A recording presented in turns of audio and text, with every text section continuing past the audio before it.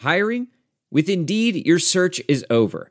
If you need to hire, you need Indeed. Indeed is your matching and hiring platform with over 350 million global monthly visitors, according to Indeed data, and a matching engine that helps you find quality candidates fast. Ditch the busy work. Use Indeed for scheduling, screening, and messaging so you can connect with candidates faster. Listeners of this show will get a $75 sponsored job credit to get your jobs more visibility at Indeed.com/match. Just go to Indeed.com/match right now and support our show by saying you heard about Indeed on this podcast. Indeed.com/match. Terms and conditions apply. Need to hire? You need Indeed. This episode of the Bears Talk Underground is brought to you by Sports Drink, your digital water cooler. Sports Drink is a newly created internet community that tries to find the intersection of sports and not sports. They're here to help us grow and to hate your favorite team. A rising tide lifts all boats, so go check them out online or in social. Go to sportsdrink.org or open Instagram and type in Sports Drink, spelled like sports drink but without the vowels. So SPRTSDRNK. All we ask is that you close the door behind you. We're trying not to let out the funk. What's up, guys? Back for episode 2 of our journey through the AFC East. Heading down to Miami to talk about the Miami Dolphins. Got a great guest for us this time. Brian Miller from Fansided's finfanatic.com. That's PHINPHANATIC.com. A little spelling lesson I caught myself there with. But, you know, like I said, guys, you've heard me say this a million times before for those of you who have been with me long enough that, you know, this is probably my favorite time of year reaching out to people. Basically, these people are going to be our guests for the season. You know, it's like, obviously you all know very well Evan and Jeremy and Chris are Lions, Packers, and Vikings guys that have been on the show every year with me from 2015 and everything. But this time of year, we get to meet new people or meet up with old friends. Like we've already had Oscar Aparicio, who's been on the show a few times. The What's Up Falcons guys came back, but we also have a bunch of new friends, this, you know, as well. John Crumpler for the Texans. You know, and basically everyone in the AFC East is somebody new that I haven't spoken to before. So, you know, Michael Nania that we spoke with about the Jets on the previous episode, our new friend Brian Miller that we're talking to today, and Pat Lane from the Patriot Nation podcast will be with us next Tuesday to preview the Patriots, and Dave Myers from Built in Buffalo, a new friend that we'll talk to next Thursday to preview the Buffalo Bills. So, you know, then we move on to the the NFC East, and I don't know who I'm bringing, who the guests are going to be. I think I'm reaching out to all new people to come back for those shows as well before we get to our old friends in the NFC North. So, but it's like I love having these conversations, and you know, you've heard me talk about it before, like this shared understanding. Like we might not be fans of the same team, but you get why I'm a fan of my team the way that I get the way, you know, why you're a fan of yours. That passion, that, you know, emotional skin in the game, if you will, that we all share, despite the fact that we're rooting for different teams and what have you. It's always fun to meet my like-minded people, you know, and I enjoy having these conversations and having these guests on the show for our shared love of football and our shared love of, you know, our teams and what have you. So, you know, I think you guys will especially like Pat when we talk to him, because Pat is a huge Justin Fields fan. Can't wait to see him in action, except for when we play him on Monday night this year. But somebody he wanted the Patriots to draft, but didn't make it that far because we snagged him up at 11. And Brian Miller, our guest today, very intrigued / excited about what's ahead for the Dolphins, the new head coach and Mike McDaniel, the weapons that they've surrounded Tua with. They, you know, went out and signed Teron Armstead. They got themselves a brand new center. They signed some new running backs to go along with that, you know, zone blocking scheme that McDaniel is bringing over from San Francisco, where he was the run game coordinator for Kyle Shanahan with the 49ers. So, you know, not to mention that they've left their defense intact, including keeping the same defensive coordinator from what was a top 10 unit last year. So if they can get the offense going, the Dolphins might hit the ground running this year. So it's a very exciting team, but also if it's a new coach, if it doesn't work, it could be a long first year. Maybe, they don't pop off until year 2 under McDaniel when everybody's used to the system and, and what have you. So it's a hit or miss kind of year, I think, that Brian is looking forward to with this team, because kind of like with the Bears, you're not sure what to expect, especially with all the new faces that Ryan Poles has brought in. You know what you want to see. We know what we're hearing, what the Bears say they're going to do, which is all music to our ears after 4 years of Nagy and his rigid, just execute the system attitude. To hear that, Getsy and Eberflus and company are talking about putting our guys in the best position to succeed, running a system that fits the players that we have instead of trying to make the players fit into the system, that all sounds like music to our ears. Will it work out? We won't really know for sure until September when the season gets underway, but I think we're all excited to see it. I don't know how many of us are expecting a big season from the Bears, but we want to see progress. We want to see growth from our quarterback and growth in our offense to see that, we're on our way to competing. And then maybe when we got that $100 million in cap space next offseason, we can add some special players that help put us over the top and close the gap from where we are to where we want to be. So anyway, let's go ahead and dive right into this. And Brian Miller from FinFanatic.com helping us preview the Miami Dolphins for 2022 here on the Bears Talk Underground. So let's get to it. Hang up the telephone. I hear the dial tone ringing out loud, and I don't... Team number 2 in our journey through the AFC East takes us down to South Florida and the Miami Dolphins. And from the FinFanatic website on Fansided.com, Brian Miller joining us to help us preview these 2022 Dolphins. Brian, welcome to the show. Oh, it's my pleasure. Thanks for having me. Well, Brian, new friends of the show, I like to ask them all the same 3 questions. Number 1, where are you from? Number 2, where are you now? And number 3, your favorite moment as a fan of the Miami Dolphins. Well, I was born in, my name is Brian Miller. I'm from Fansided.com, and I was born in Miami, where I became a Dolphins fan. I live in North Carolina now. Kind of moved around a lot as a kid. My dad was military. Okay. So yeah, it's been kind of nice being a fan and kind of getting out there and going around the country and meeting new fans and obviously people that support other teams and living within their communities. So it's always been kind of interesting. As a personal fan favorite moment, kind of a hard question to ask.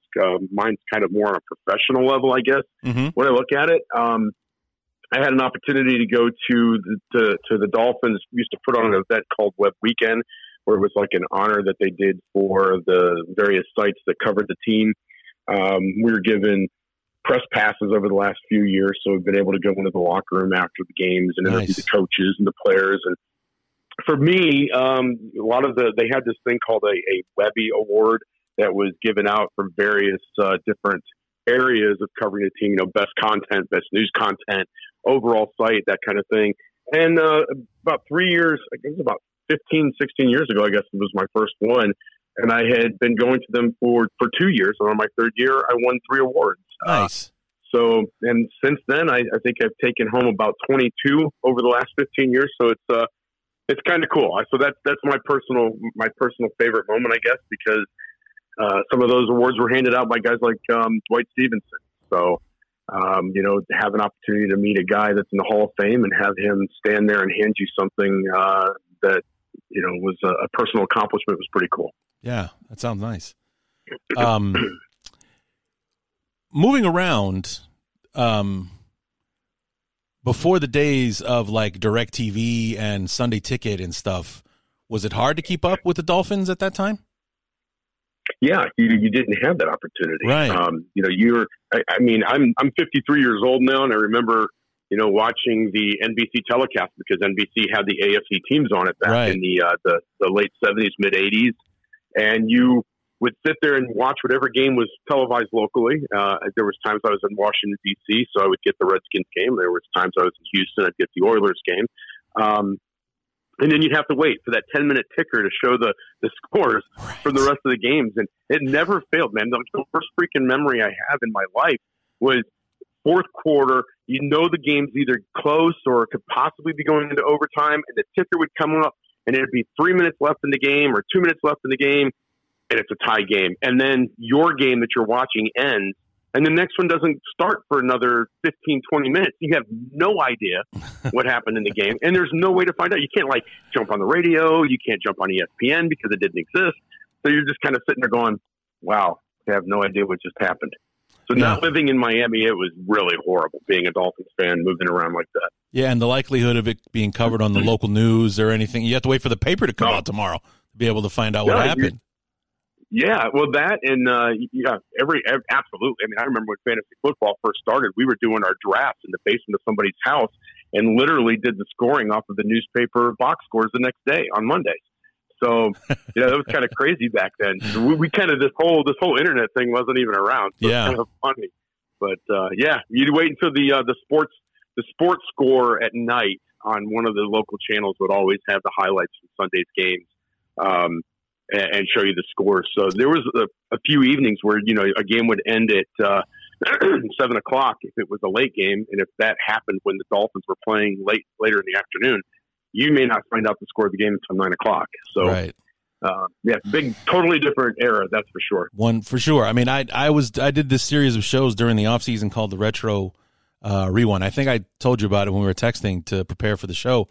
And, looking back at old 80s games, like I did an 86 Bears-Packers game with Emory Moorhead from the 85 Bears, and rewatching the broadcast in full on YouTube, minus the commercials, of course, but no running ticker. There was no first down marker on the field. There was no, we're in the red zone, so now we're going to paint the field a different color. And if you weren't paying attention for the 3 seconds between them breaking the huddle and them getting to the line of scrimmage, no idea what the down and distance is, no idea what the score is, how much time is left in the game, or any of that stuff. It is the football team. The football game is on the screen. Pay attention. That's and the it's not like the announcers were saying 1st and 10 with 3:45 to go. It's 21-16 or anything like that every single down of the game. So you had to pay attention just to know what was going on in the game you were watching. Never mind wanting to try to keep up with a game not on your market right now. So definitely a very, very different time for the league and for technology and broadcasting and all that kind of stuff. So, all right, so let's go ahead and dive in here. Real quick, let's talk about 2021 real fast, because this was kind of a roller coaster of a season for you guys. You start off with a win over the Patriots week 1, and then proceed to lose 7 straight, but after the 7-game losing streak, you win 7 in a row, 8 of the last 9 to finish 9-8 and just barely miss out on the playoffs. I mean, it's, basically you cut the season right in half. You got the tale of 2 seasons going on here. Talk about what a roller coaster that was, as a fan, as a writer, the whole thing. Because, if you have access to the locker room, you have access to the players. What was that like, those 2 halves of the season, 7-game losing streak, 7-game winning streak? Yeah, it was pretty crazy. I was at the Houston game last year. Jacoby Brissett started. I think it was the only game that he won as a starting quarterback. The first 7 games, Tua missed, I believe, 4 of those games. So he played against the Patriots in week 1, and then he got injured. I believe it was against the Bills, and then he missed like 4 games. I think it was like 3, came back for 1 and then missed a couple more, something like that. I can't remember exactly how it played off, but during that 7-game losing streak, most of those losses came because of Jacoby Brissett. And I remember being in Houston, and the mood after that victory in Houston in the locker room was not, you would expect something different from winning a game after you have been on this losing streak. Yeah, because it was the first win after 7 straight losses, and it wasn't like a party atmosphere in the locker room. Finally, snapped the streak.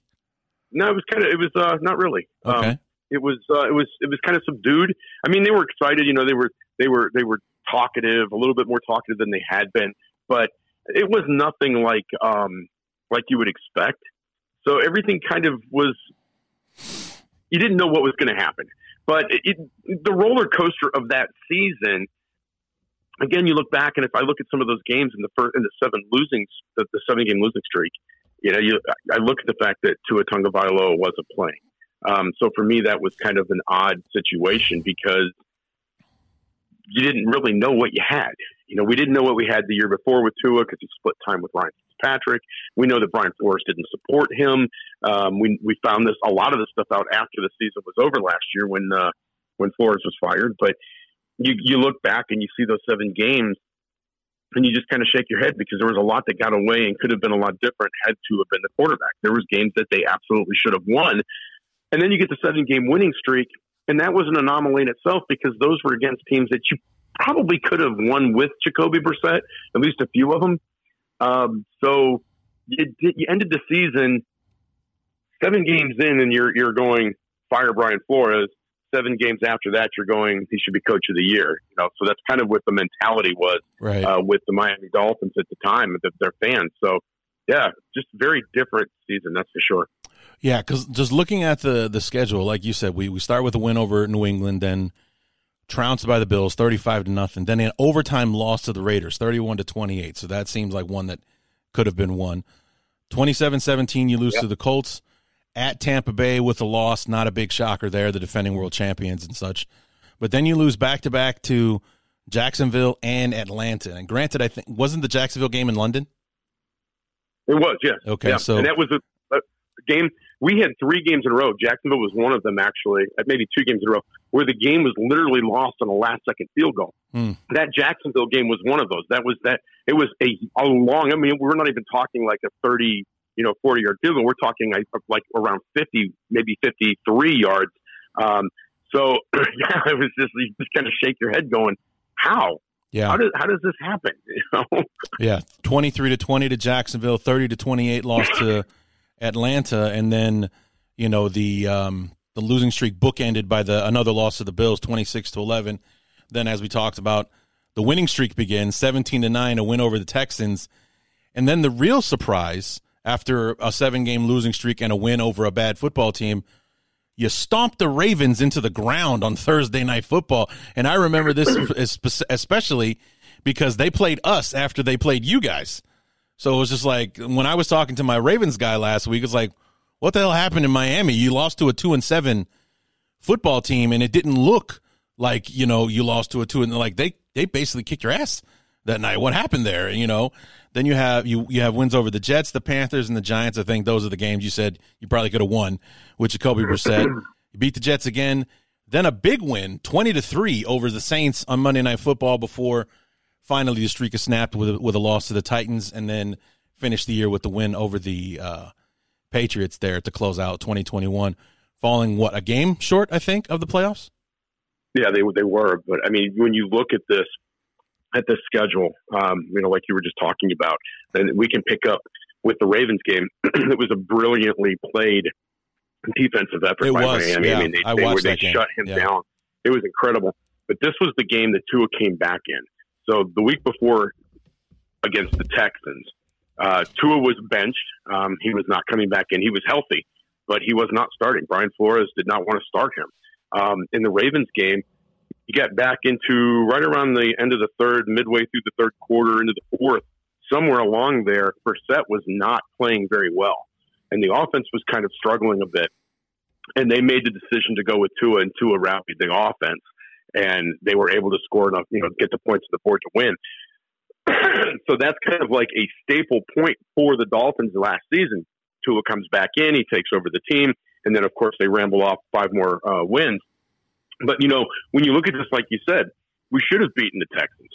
We should have beat the Jets, the Panthers, the Giants, the Jets again. And then you talked about the Saints game. Not really. The Saints game could have gone a completely different way. But if you recall, the entire team of the Saints was decimated by COVID. Yeah. Their starting quarterback was gone. They were starting your Wasn't first-string Peyton out quarterback. too? They were,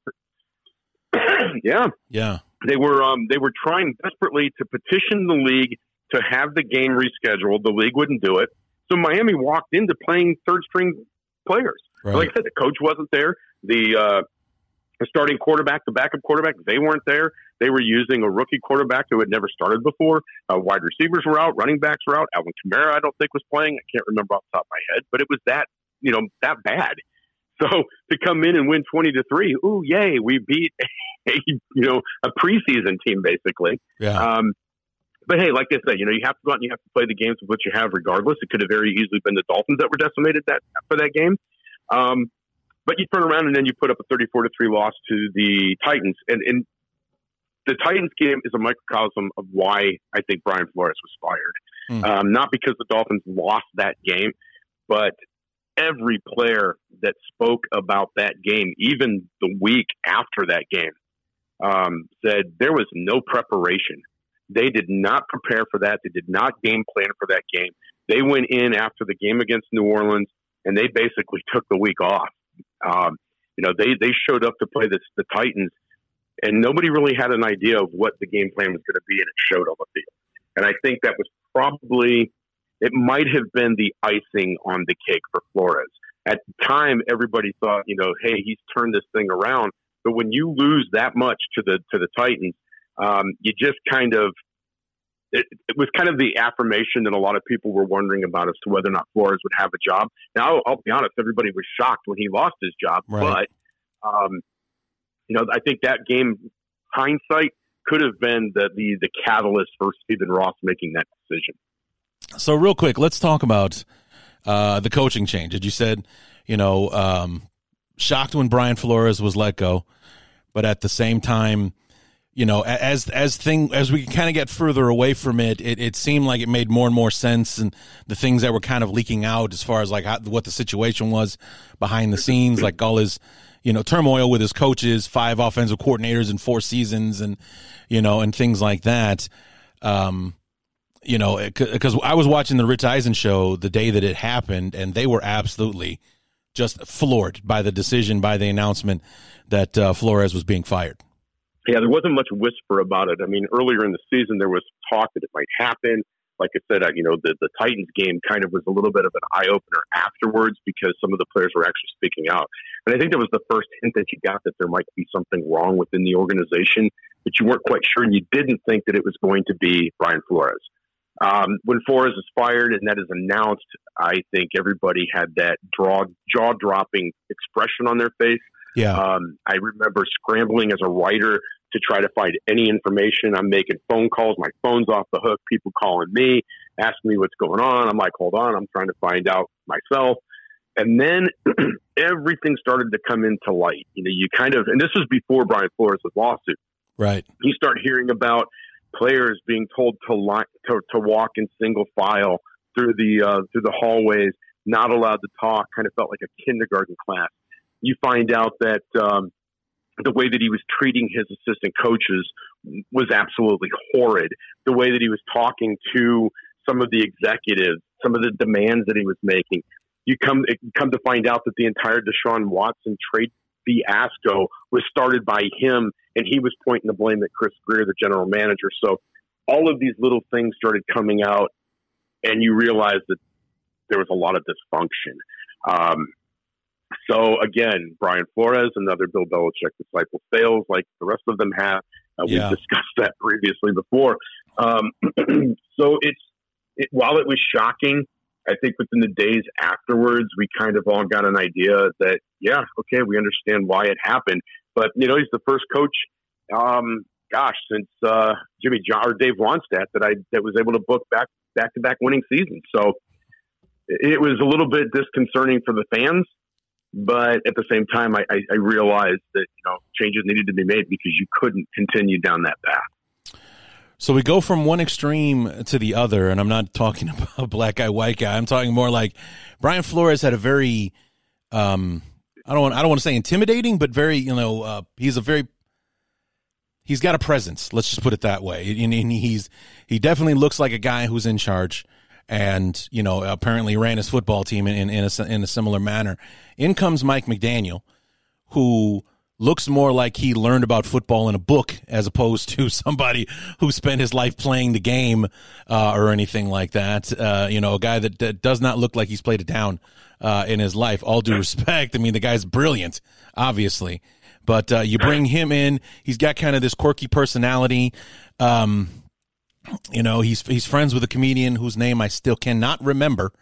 But But, he's got a crazy personality. He comes in. He's bringing kind of that San Francisco system that he had success with Kyle Shanahan over there. You're loading up at running back. You sign Sony Michel. You bring in Raheem Mostert, who he had success with in San Francisco. You got a fullback on the roster for the first time in a while with Alec Ingold from Vegas. You bring in Chase Edmonds from Arizona. So it's going to be like a multi-layered running attack, which is going to help Tua set up play action. Not to mention, you signed Teron Armstead. You brought in Cedric Wilson from Dallas, Connor Williams, the center from Dallas as well. So looks like the offense is being loaded for bear, and Mike McDaniel is going to be leading the charge here. Yeah, it's going to be a very, very interesting season to see what he can do with the offense. The defense, the Dolphins didn't lose anybody on defense. I think they lost one, maybe two depth players, but for the most part, their defense stayed completely intact. The first unit, the second unit, and most of, if not all of the third unit are returning. So there's not a lot on defense to worry about. But McDaniel is an offensive guy, and he is bringing what he tried to build in San Francisco as the offensive coordinator and run game coordinator for the 49ers.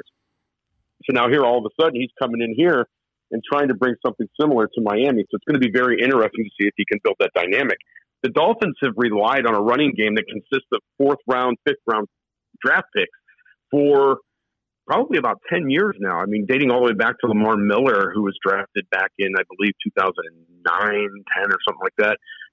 But it's crazy to think that the Dolphins running game has been like that. So when you look back last year, year before, the last decade, you've got guys like Myles Gaskin who are serviceable, 4th round, 5th round draft picks, starting. And they're running behind an offensive line that's horrible. Now you've got McDaniel coming in who's going to change this. He's bringing in Mostert. He's bringing in Edmonds. These are guys that can catch out of the backfield, that are multi-talented. They have multi-facets to their game, and they're fast. Yeah. And like you mentioned, you bring in this fullback. So the Dolphins haven't had a fullback on their roster for quite a while. I think the last one was the Sakapolite. And even that's been so long, I can't remember the year that it was. But it's a crazy dynamic. We're all waiting to see what he can do. And like you said, this is a kid that you look at him and you go, I mean, it's easy for me to say he's a kid, but you look at him and you think, where did this kid learn football at? Yeah. He's a Yale graduate. But he, as a kid, he never played. But he grew up from just down the road from the Denver Broncos, and he used to ride his bike down there and spend all day at the practices talking to coaches, talking to players that would give him the time of day. And I think he learned the game from a cerebral standpoint. Mm-hmm. But, there's a lot of questions with him. Can he transition to a head coach? It's a question that a lot of people ask about any first-time head coach. He's going to make mistakes. It's just a question of how he handles them. Yeah. The one thing that's concerning for Dolphins fans, nobody in the NFL, not in any other team. I think there was 8 teams looking for head coaches. Chicago was one of them, if I'm not mistaken. Yes. Nobody interviewed Mike McDaniel except for the Dolphins. And a lot of people want to know why that is and what the Dolphins saw in him to bring him down when nobody else was looking at him. And by the way, the comedian you're looking for is Dan Soder. I was just looking it up. Yeah. Dan Soder is his name. Really funny comedian, too. He's one of my favorites, actually. Oh, yeah. Which is why it was aggravating. I couldn't remember the poor bastard's last name. I knew his name was Dan. I couldn't remember what his last name was. But yeah, so I mean, I'm looking forward to very much in a similar fashion as to what I'm looking forward to with what Luke Getsy, our new offensive coordinator, is going to be doing with with our offense, with Justin Fields after the nightmare that Nagy and everybody put us through trying to fit the square peg in the round hole of trying to squeeze him into his system whenever we put the team in a position to succeed or at least try to do what we do best, we had success all day long. But then you try to go back to the whole, hey, let's run a quick screen on 3rd and 6. It's like, well, it's not going to be 3rd and 6 because we're throwing the ball to a guy 4 yards behind the line of scrimmage. So he doesn't have to gain 6 yards. He's got to gain 10 to get a first down. Right. So we're already starting in a negative spot here. And he would call plays like that all the time. There was no rhyme or reason. It's like there's really just seemed like no strategy behind what he was doing. I mean, obviously, I don't think that of Mike McDaniel, but I'm really looking forward to seeing what Getsy and company are going to put together offensively because they're saying all the right things. We're going to put our guys in the best position to succeed. We're going to put our best players on the field and do what they do best, so on and so forth, as opposed to Nagy saying the system works. We just have to because he talked about execution all the time. It's like, well, maybe you want to dumb it down a little bit or not throw in 100 plays every single week, for the players to have to learn, because we had lineup issues all the time, calling unnecessary timeouts to get things straightened out. It happened all the time. So looking forward to what McDaniel and can he bring the Kyle Shanahan success with him offensively to Miami to kind of counterbalance that defense that was top 10 last year. Yeah. It'll be interesting to see if he can, and I think that's a huge question that a lot of fans are asking right now. I mean, he's got a great personality. Everybody likes talking to him. Mm-hmm. He's very supportive of his quarterback. He's got a great coaching staff behind him, which is something that Brian Flores did not bring in. But can they put it together? Can they make everything click? And that is the biggest question mark right now going into the season. Yeah. We'll start learning a little bit more when training camp rolls around because, we'll actually see a little bit more of the implemented system. Yeah. But hopefully he doesn't, it's not going to be one of those really in-depth things where they can just, they have to absorb it quickly as opposed to just kind of integrating it gradually as they go along, because there's talent on the offense now, which is something they can't say for the last few years. Yeah. And talking about the draft as we transition here, 3 of your draft choices went to drafting a guy that's going to be a big part of your offense, or one would think. Anyway, you gave up a first, a second, and a fourth this year, and I think another couple of picks next season to bring Tyreek Hill in from Kansas City. And talk about something else that was shocking. Number one, this offseason was bananas as far as guys being relocated via trade and everything. Like the quarterback sweepstakes, and then, but with Tyreek Hill, it was. And I'm sure that behind the scenes it didn't happen the same way. But as far as public knowledge was concerned, he asked to be traded on Tuesday. He was a Dolphin on Wednesday. I mean, it really happened that fast that it was just like he made it public he wanted to go, and the next day he was gone. Yeah, it's very, very funny because the Dolphins were not involved in the Tyreek Hill trade early. There was nothing that remotely even hinted to Tyreek Hill being a member of the Miami Dolphins. So what had happened was this Chris Greer got a call. Basically from somebody that says, hey, the Chiefs are looking to move Tyreek Hill. And the Dolphins immediately dropped literally everything that they were doing and called the Chiefs and said, hey, let's do this. The Chiefs reached out to Hill, who was at the time, I think, negotiating with the Jets, and said, hey, what about Miami? Have any interest? And he's like, yep, I'll go there. And they made that trade within, less than 24 hours it was done. And the Dolphins wanted him that bad. It's 5 draft picks, 2022 first-round pick, a second-round pick this year, and a fourth-round pick this year, and then fourth- and sixth-round picks in 2023 next year. So, Miami was in a good position. They didn't need the front end of the draft picks. Draft number 29 overall. You could probably get a starter, but are you going to get a Tyreek Hill? You needed wide receiver. So there was a lot of speculation that Miami was going to draft a wide receiver in round 1. Well, Tyreek Hill fills that need. Yeah. So it cost you 5 picks, but it was swirling. It was probably more shocking than Brian Flores being fired. As a writer, it was one of the most fantastic things to cover because of how quickly it happened and how much more was involved in it with the draft picks and the new contract. And, everything just clicked. He wanted to be in Miami, which is something that players just haven't wanted to do for the last 20 years. So it was explosive. It was an explosive headline. And, will it change how the Dolphins operate? I honestly think it will. Maybe not so much for production, but Hill is bringing a new attitude. He's bringing a new energy to the Dolphins that has not been there for a while. Yeah. The Dolphins went out and they traded for Mike Wallace, they traded for Brandon Marshall. They signed Mike Wallace during the free agency period, which was a big shock out of when he was with Baltimore. But those guys brought an attitude, and you couldn't fix that attitude. And it was so detrimental to the team that they lasted 2 years and were gone. I know, because we got Marshall from you guys. You did, yeah, for 2 second-round picks, if I'm not mistaken. Third. 2 third-rounders. Right. Okay. Yeah. That's right. We traded for him for 2 seconds and got 2/3 from you. But Hill doesn't have that. He's got the attitude and the ego, but it's so positive. His energy is so positive that it's changing the dynamic in that locker room. Yeah. People are gravitating towards him. He's taken on a leadership role. It's refreshing to see for a change. So hopefully it works out and it translates to the field. But yeah, that trade was incredible. Yeah, and one thing to be worried about is when you have a guy like Tyreek Hill come in, not because of his ego or anything like that, but this is a guy that was a chronic winner in Kansas City. They won all the time, and so he's not a guy that wants to win. He's a guy that expects to.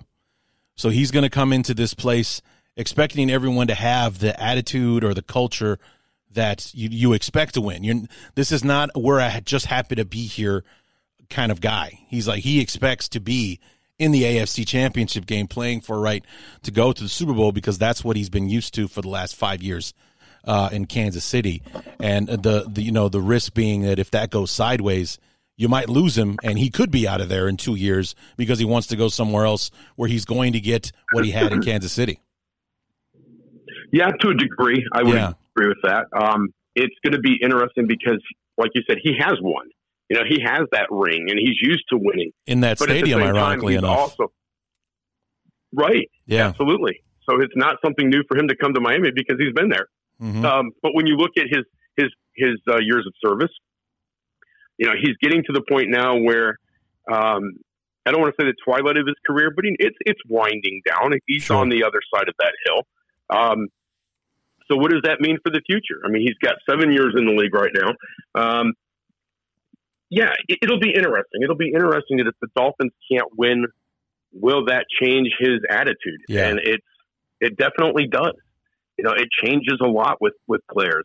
They can say all the right things right now, but what happens like you said, in 2 years, if you're not winning, that mentality changes because now suddenly the money's not the thing anymore. Right. It's, you know what? I haven't been back to the show. I want to get back to the Super Bowl. I want to get back into the playoffs. So it's a challenge. It's a challenge for the Dolphins to make sure that continues to happen, not just for him, but you got to remember too, he's walking into the system with a bunch of young kids going, hey, I've been there. I know what it takes to get there. Mm-hmm.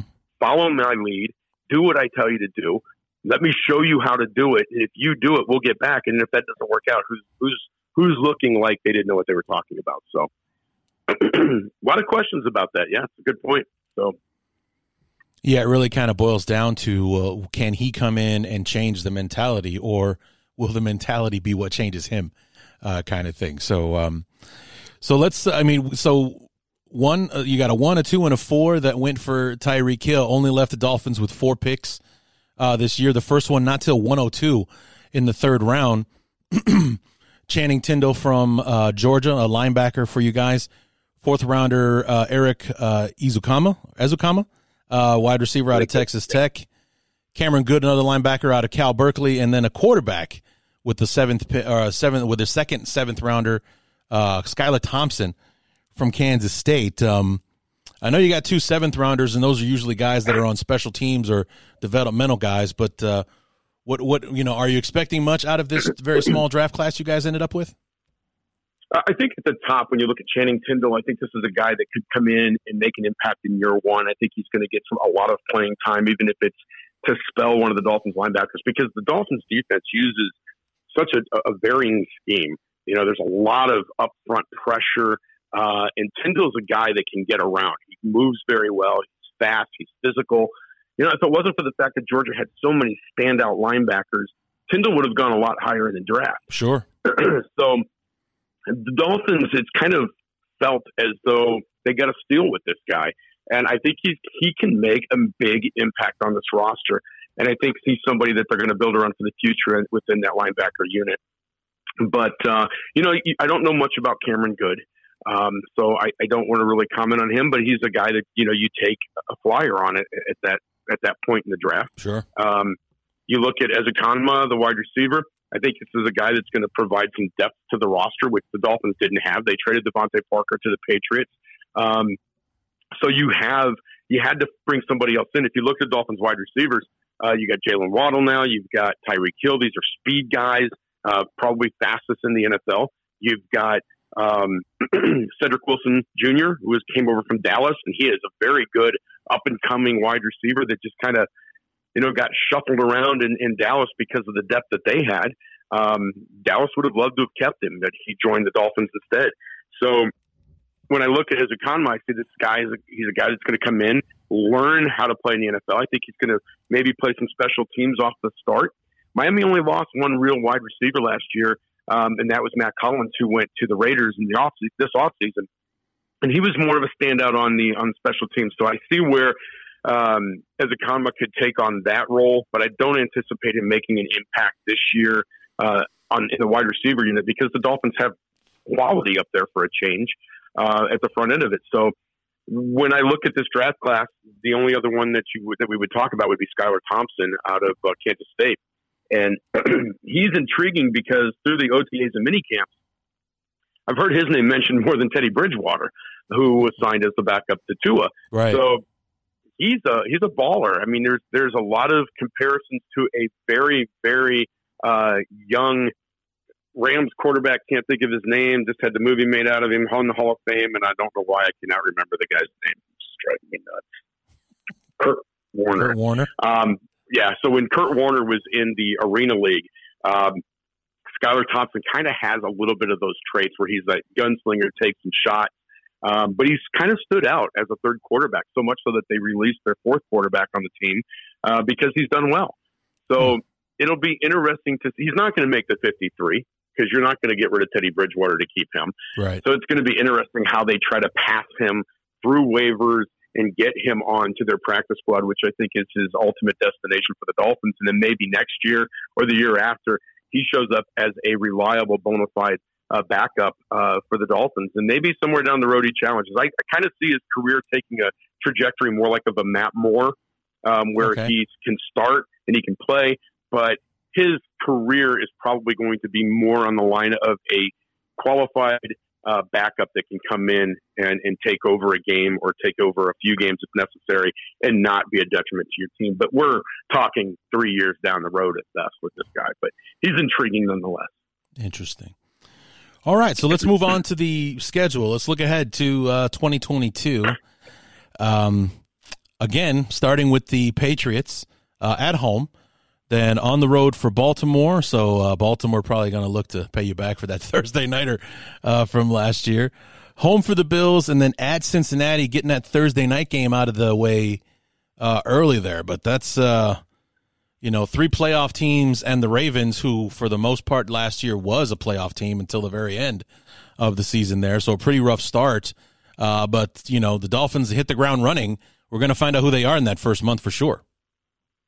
Yeah, it's going to be a very interesting stretch to open up the season. But I'll be honest with you, I just did an article that's not going to post until Monday.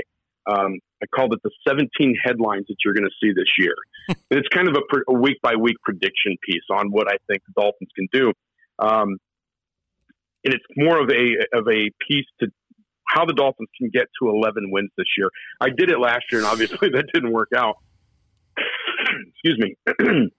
But when I look at the schedule, I'm not afraid of the Ravens. I think the Dolphins, I'm not one of those guys who sits there and looks at Lamar Jackson and goes, oh my gosh, he's just unbeatable. Mm-hmm. I don't see that. You take away his ability to run, and I don't think he's that great as a quarterback, as a pure quarterback. You also have to look at the fact that the Ravens just got rid of their best wide receiver, and he didn't really replace him with anybody. So in that situation, we're talking about an offense that is going to be suspect early on in the season. You don't really know what they're going to have, and they may not be all on the same page because you're going to have some new faces in there. They're going to rely on the running game, and if you can take away that running game, take away Lamar Jackson's ability to run that ball, this is a beatable franchise. So I don't think also when you look at it, there's not going to be much tape on the Dolphins offense. So how are the Ravens defense going to prepare to play a team that there's not a lot of tape on? I think this is a winnable game for Miami. Sure. I think the Patriots game in week 1 is a winnable game. I don't think that the Dolphins have a chance in hell to beat the Bills in week 3. I don't think they're there yet. you look at the Bengals in week, I think it's what, 5, 1, 2, 3, 4, week 4. Yeah. And that's a primetime game. The Bengals coming off of the Super Bowl. Yeah, the Bengals are interesting because the Bengals are still the Bengals, and they are. The Bengals are like the Bears in the way that they don't really have a lot of success stringing successful seasons together. So will they be the defending AFC champions this year, or will they be the Bengals again? And, a team that struggles to win 5 or 6 games and things like that. That's the real question about them. Is like, will their history dictate their present, right, or will they, or is this a new future for the Bengals? That's really going to be the question around the Bengals this year. Can they do it again, or will they go back to being the Bengals where they're, struggling to meet 500 and such? Yeah, and I feel the same way because if you look at last season, and I'm not knocking the Bengals, they had an incredible season last year. It was a lot of fun to watch them. I was a huge fan. And, yeah, but the ball bounced in their favor quite a bit. Yeah. And you have to ask yourself, is that something that can be replicated again in 2022? And I'm not sure that it is. Mm-hmm. So when I look at the Dolphins-Bengals game, I'm not looking at a team that Miami's playing like the Buffalo Bills, who you expect to be in the AFC Championship, right, who you expect to be one of the top teams in the division. I'll be honest with you, I don't know if the Bengals are going to win their division. Right. So I would like to think that they can. But you know what? The Browns are an upcoming team. Pittsburgh's got Trubisky. I don't anticipate him doing much, but it's the Steelers, and the Steelers can pull stuff out of nowhere. Right. And then, of course, the Ravens, depending on how they end up working out. So I look at that and I go, okay, this is a push for me. I see the Dolphins matching up well on paper with them. I think that, Jamar Chase is no longer this hidden gem that you can hide from everybody. Right. People know who he is. And if you put Jamar Chase and Xavier Howard together on the field and you back him up with Javon Holland as a safety, you can take away a very viable weapon. They don't have CJ Uzama anymore. He went to the Jets. And then, of course, you've got the Jets. So if I look at this schedule, it is not inconceivable to me, if things are playing out the way that they could for Miami, to come away with 1, 2, 3, 4, possibly 4 wins in the first 5 games. It's not out of the question to me. I just think that if Mike McDaniel can get the offense on track early, and if the team buys into what he's selling, they've got the talent to win some of these games. And I think they could be a very dangerous team at the front, maybe not so much at the end when teams start to figure them out and have more tape on them. Right. And we'll talk about the back end of the schedule here in just a second. But, after that Thursday nighter with the Bengals, you get the quote-unquote mini bye.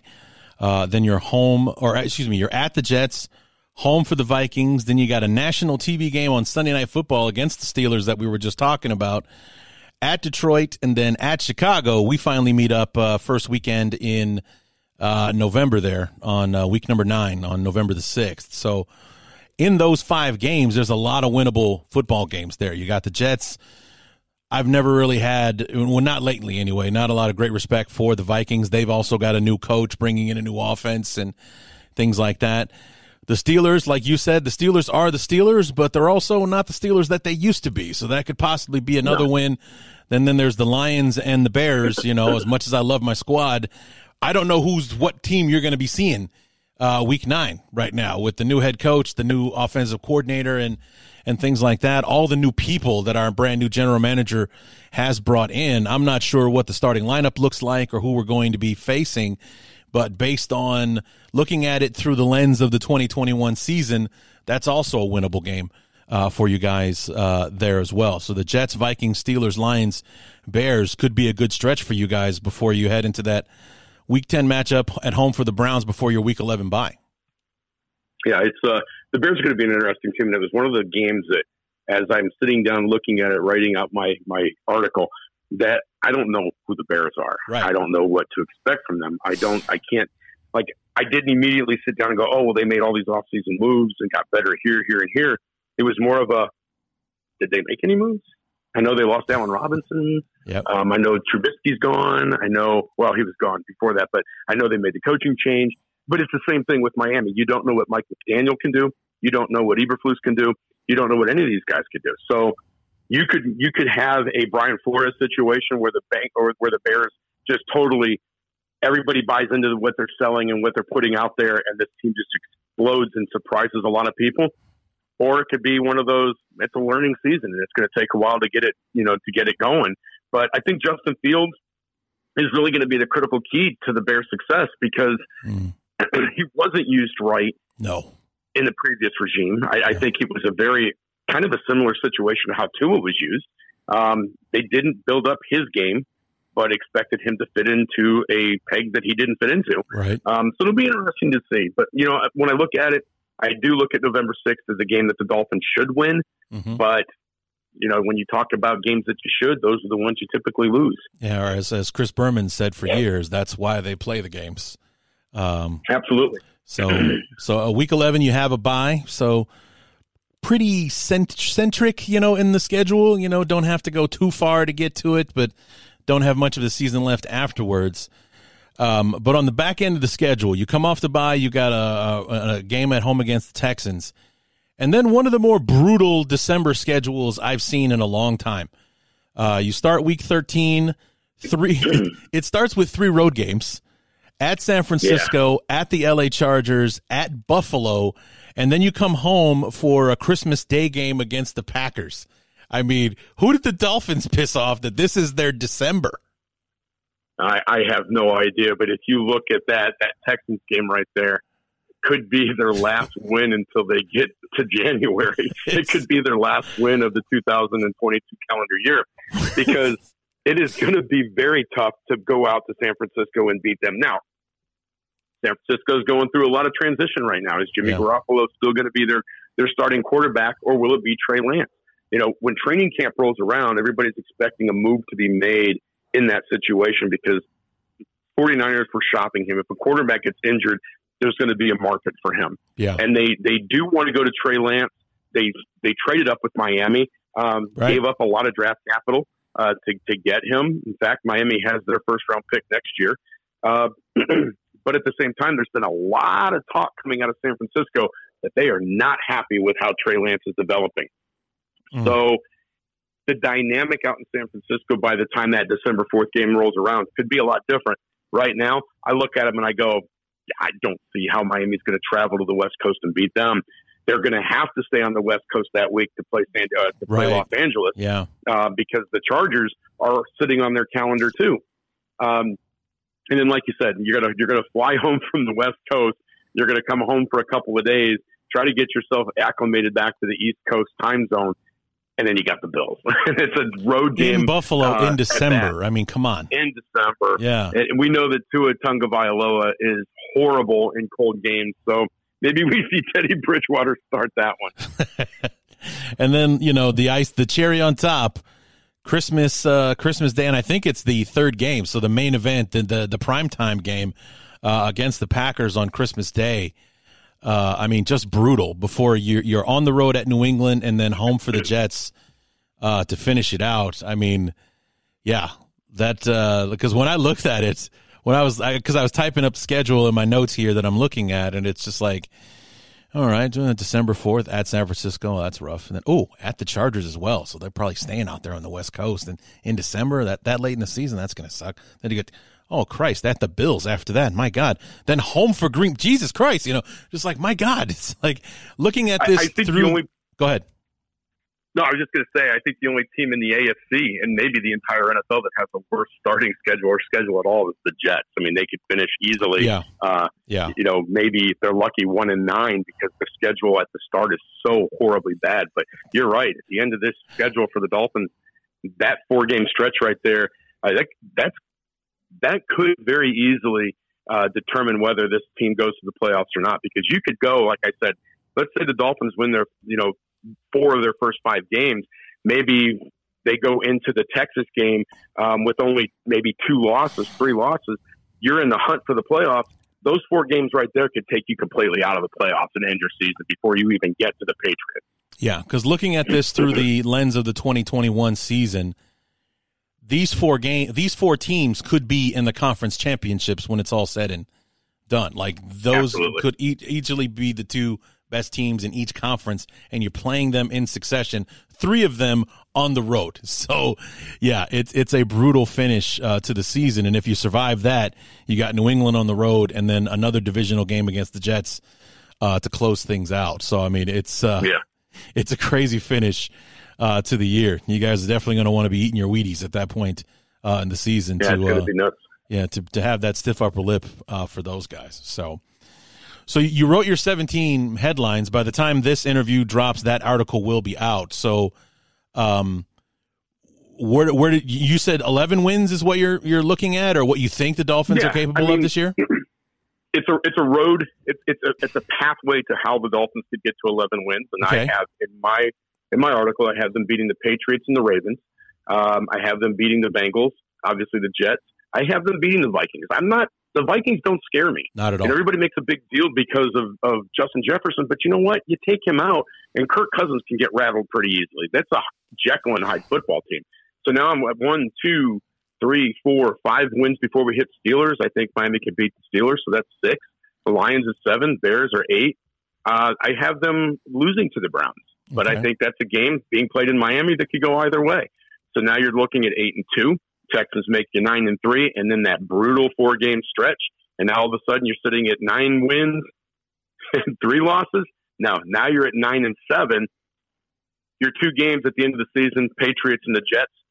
There's your 11 games, but a lot of those games. I mean, maybe we steal the Packers game, maybe we steal the Browns game that I have the Dolphins losing, but at the same time, they could very easily lose to the Bengals and the Ravens. So they have to take some of those games. You have to beat either the Ravens, the Bengals, the Vikings, the Chargers, the 49ers, the Packers. You have to win 2 or 3 of those games to get to 11.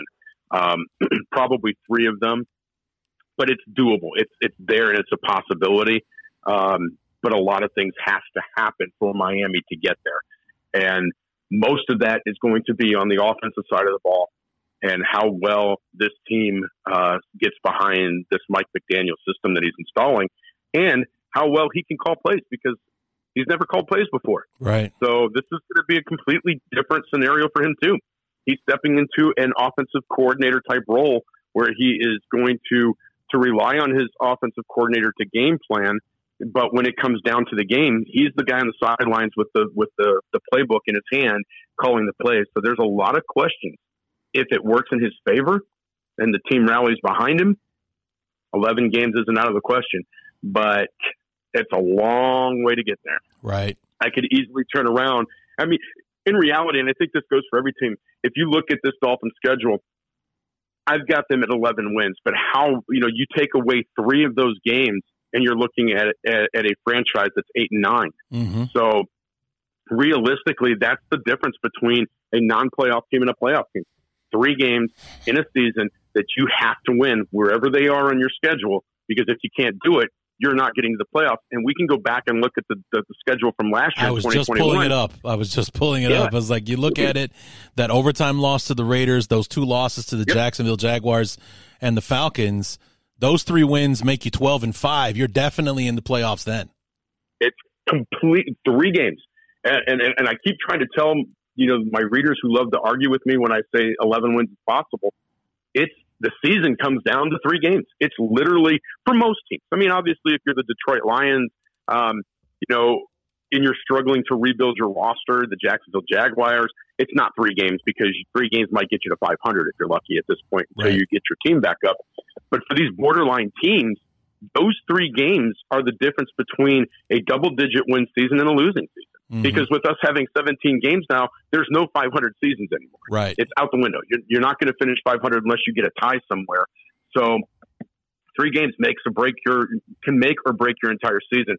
The question is, are you going to lose them at the front end? In which case you have to battle like the Dolphins did last year, where you have to get on a 7-game winning streak and basically finish out the season winning to make the playoffs. Or are you going to face it at the end of the year when it's crunch time? So we'll see. It's going to be very interesting to see how that plays out next season. All right. Well, Brian, thanks so much for coming on the show. This has been great. I look forward to having you back on to prepare for week number 9 when the Dolphins come to Chicago. It's a a matchup that, frankly, I'm not looking forward to because historically, Miami's always had our number. You know, our most successful seasons for recent memory for the Bears, even going back to 85, our one loss was to the Dolphins. Even more recently in 06, our last Super Bowl season, our first loss of the season to an 0-6 Dolphins team in Chicago, of all places. And then our last really nice year in 2018 with the when we went 12-4 and all that kind of stuff. We come down to Miami. Brock Osweiler, of all people, throws for 380 yards and 3 touchdowns and beats the Bears. So, you know, I don't look forward to playing the Dolphins because for one reason or another, the Dolphins always find their way to victory. So it's going to be interesting to see what happens, and I do look forward to talking to you before that game. Miami could very easily have 6 losses by the time they come to Chicago. You know, I mean, if you look at it, they could lose to the Ravens, the Bills, the Bengals, the Vikings. You know, so they could lose to the Steelers, and there's their 6 losses. So, you know, it's the dynamic when you get to week 9. We can sit here and talk about it now. I got to be held accountable because when I come back on with you prior to that game, what I said could happen is already going to happen, and we'll know whether I was right or wrong. Absolutely. So we'll see what kind of words I have to eat, but it's going to be the Bears themselves, they could be a totally different team too. Absolutely. So where can we keep up with you in the meantime? Because we don't get to talk again until November. Yeah, I'll be at Fansided.com. You can follow me at Twitter at Fansided is my Twitter handle. And that's with PHs, right? No Fs? Yeah, it's PHINPHANATIC. There you go. And if you can't remember that, just look up Fansided Miami Dolphins website. There you go. They'll direct you to it because we're part of the Fansided network. So. That's how I found you. So it's easy enough to find.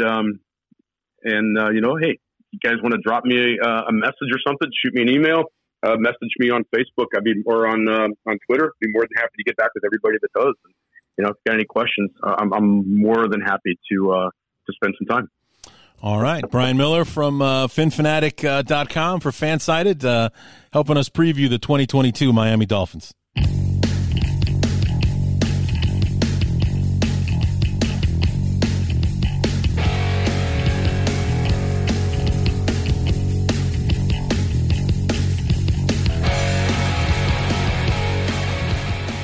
As always, want to thank my guest, Brian Miller from FinFanatic.com for joining us to help preview the Dolphins. Looking forward to having him on the show when the Bears and Dolphins butt heads later this year. And I've already closed out the note for the, Miami, November 6th in Chicago. And, you know, you heard me talk about it. Something about the goddamn Dolphins. They always seem to have our number, whether we're the best team in the league or the worst or whatever. It just seems to be one of those matchups for us that just never works out. You know, 12-14 back in 2018, the last time we played the Dolphins, we go down there, Brock Osweiler 380 and 3 touchdowns. They beat us in overtime. I mean, come on. You know, just I mean, in 06 when we went to the Super Bowl, we're undefeated. They're winless. They come into Soldier Field and beat us. I mean, come on. You know, those are the kind of things right there. So, anyway, I look forward to having him back on the show. It was really fun talking to him. And so now we close the book on the Dolphins. We move on to the New England Patriots. That will be our next episode next Tuesday. My new good friend, Pat Lane from the Patriot Nation podcast from SB Nation's Pat's Pulpit, will be joining us to help preview the 2022 Patriots, talk about year 1 of Mac Jones, what they're expecting in year 2, and things like that. And it might surprise you, actually, where Pat thinks the team is heading or what he's looking for in year number 2 for Mac Jones and the Patriots this year. So, I was actually surprised to hear what his expectations are. Any other Patriots fans, not podcasters, because they tend to be, you know, they follow the team. They know the day-to-day for the most part. They tend to be a bit more grounded with their expectations. But other Pats fans that I'm talking to, you know, this kid already is the second coming of Tom Brady, and they're going to go 13-4, win the division, and make a deep run in the playoffs, which might happen because Belichick is a genius, and I'm sure he'll try to figure out a way to do that. But I think Pat's expectations are a lot more grounded and realistic, and I really respect what he had to say about the team, and I'm also appreciating all the Justin Fields love, too, as well. So Be sure to tune in for that next Tuesday when we preview the New England Patriots. And until then, my name is Larry D, and this has been the Bears Talk Underground.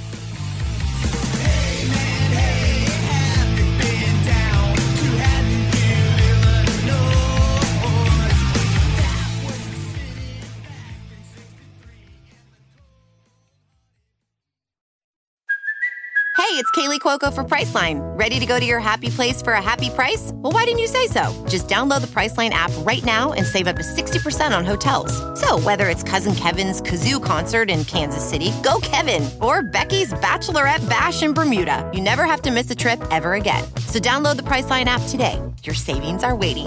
Go to your happy place for a happy price. Go to your happy price, Priceline. Professional welder Shayna Ford used VR training developed by ForgeFX to hone her skills as a welder. The more time that you spend practicing it, that's what separates a good welder from a great welder. VR training can help students like Shayna repeatedly practice specific skills. Virtual reality definitely helps because the more muscle memory that you have, the smoother your weld is. Explore more stories like Shayna's at meta.com/metaverseimpact.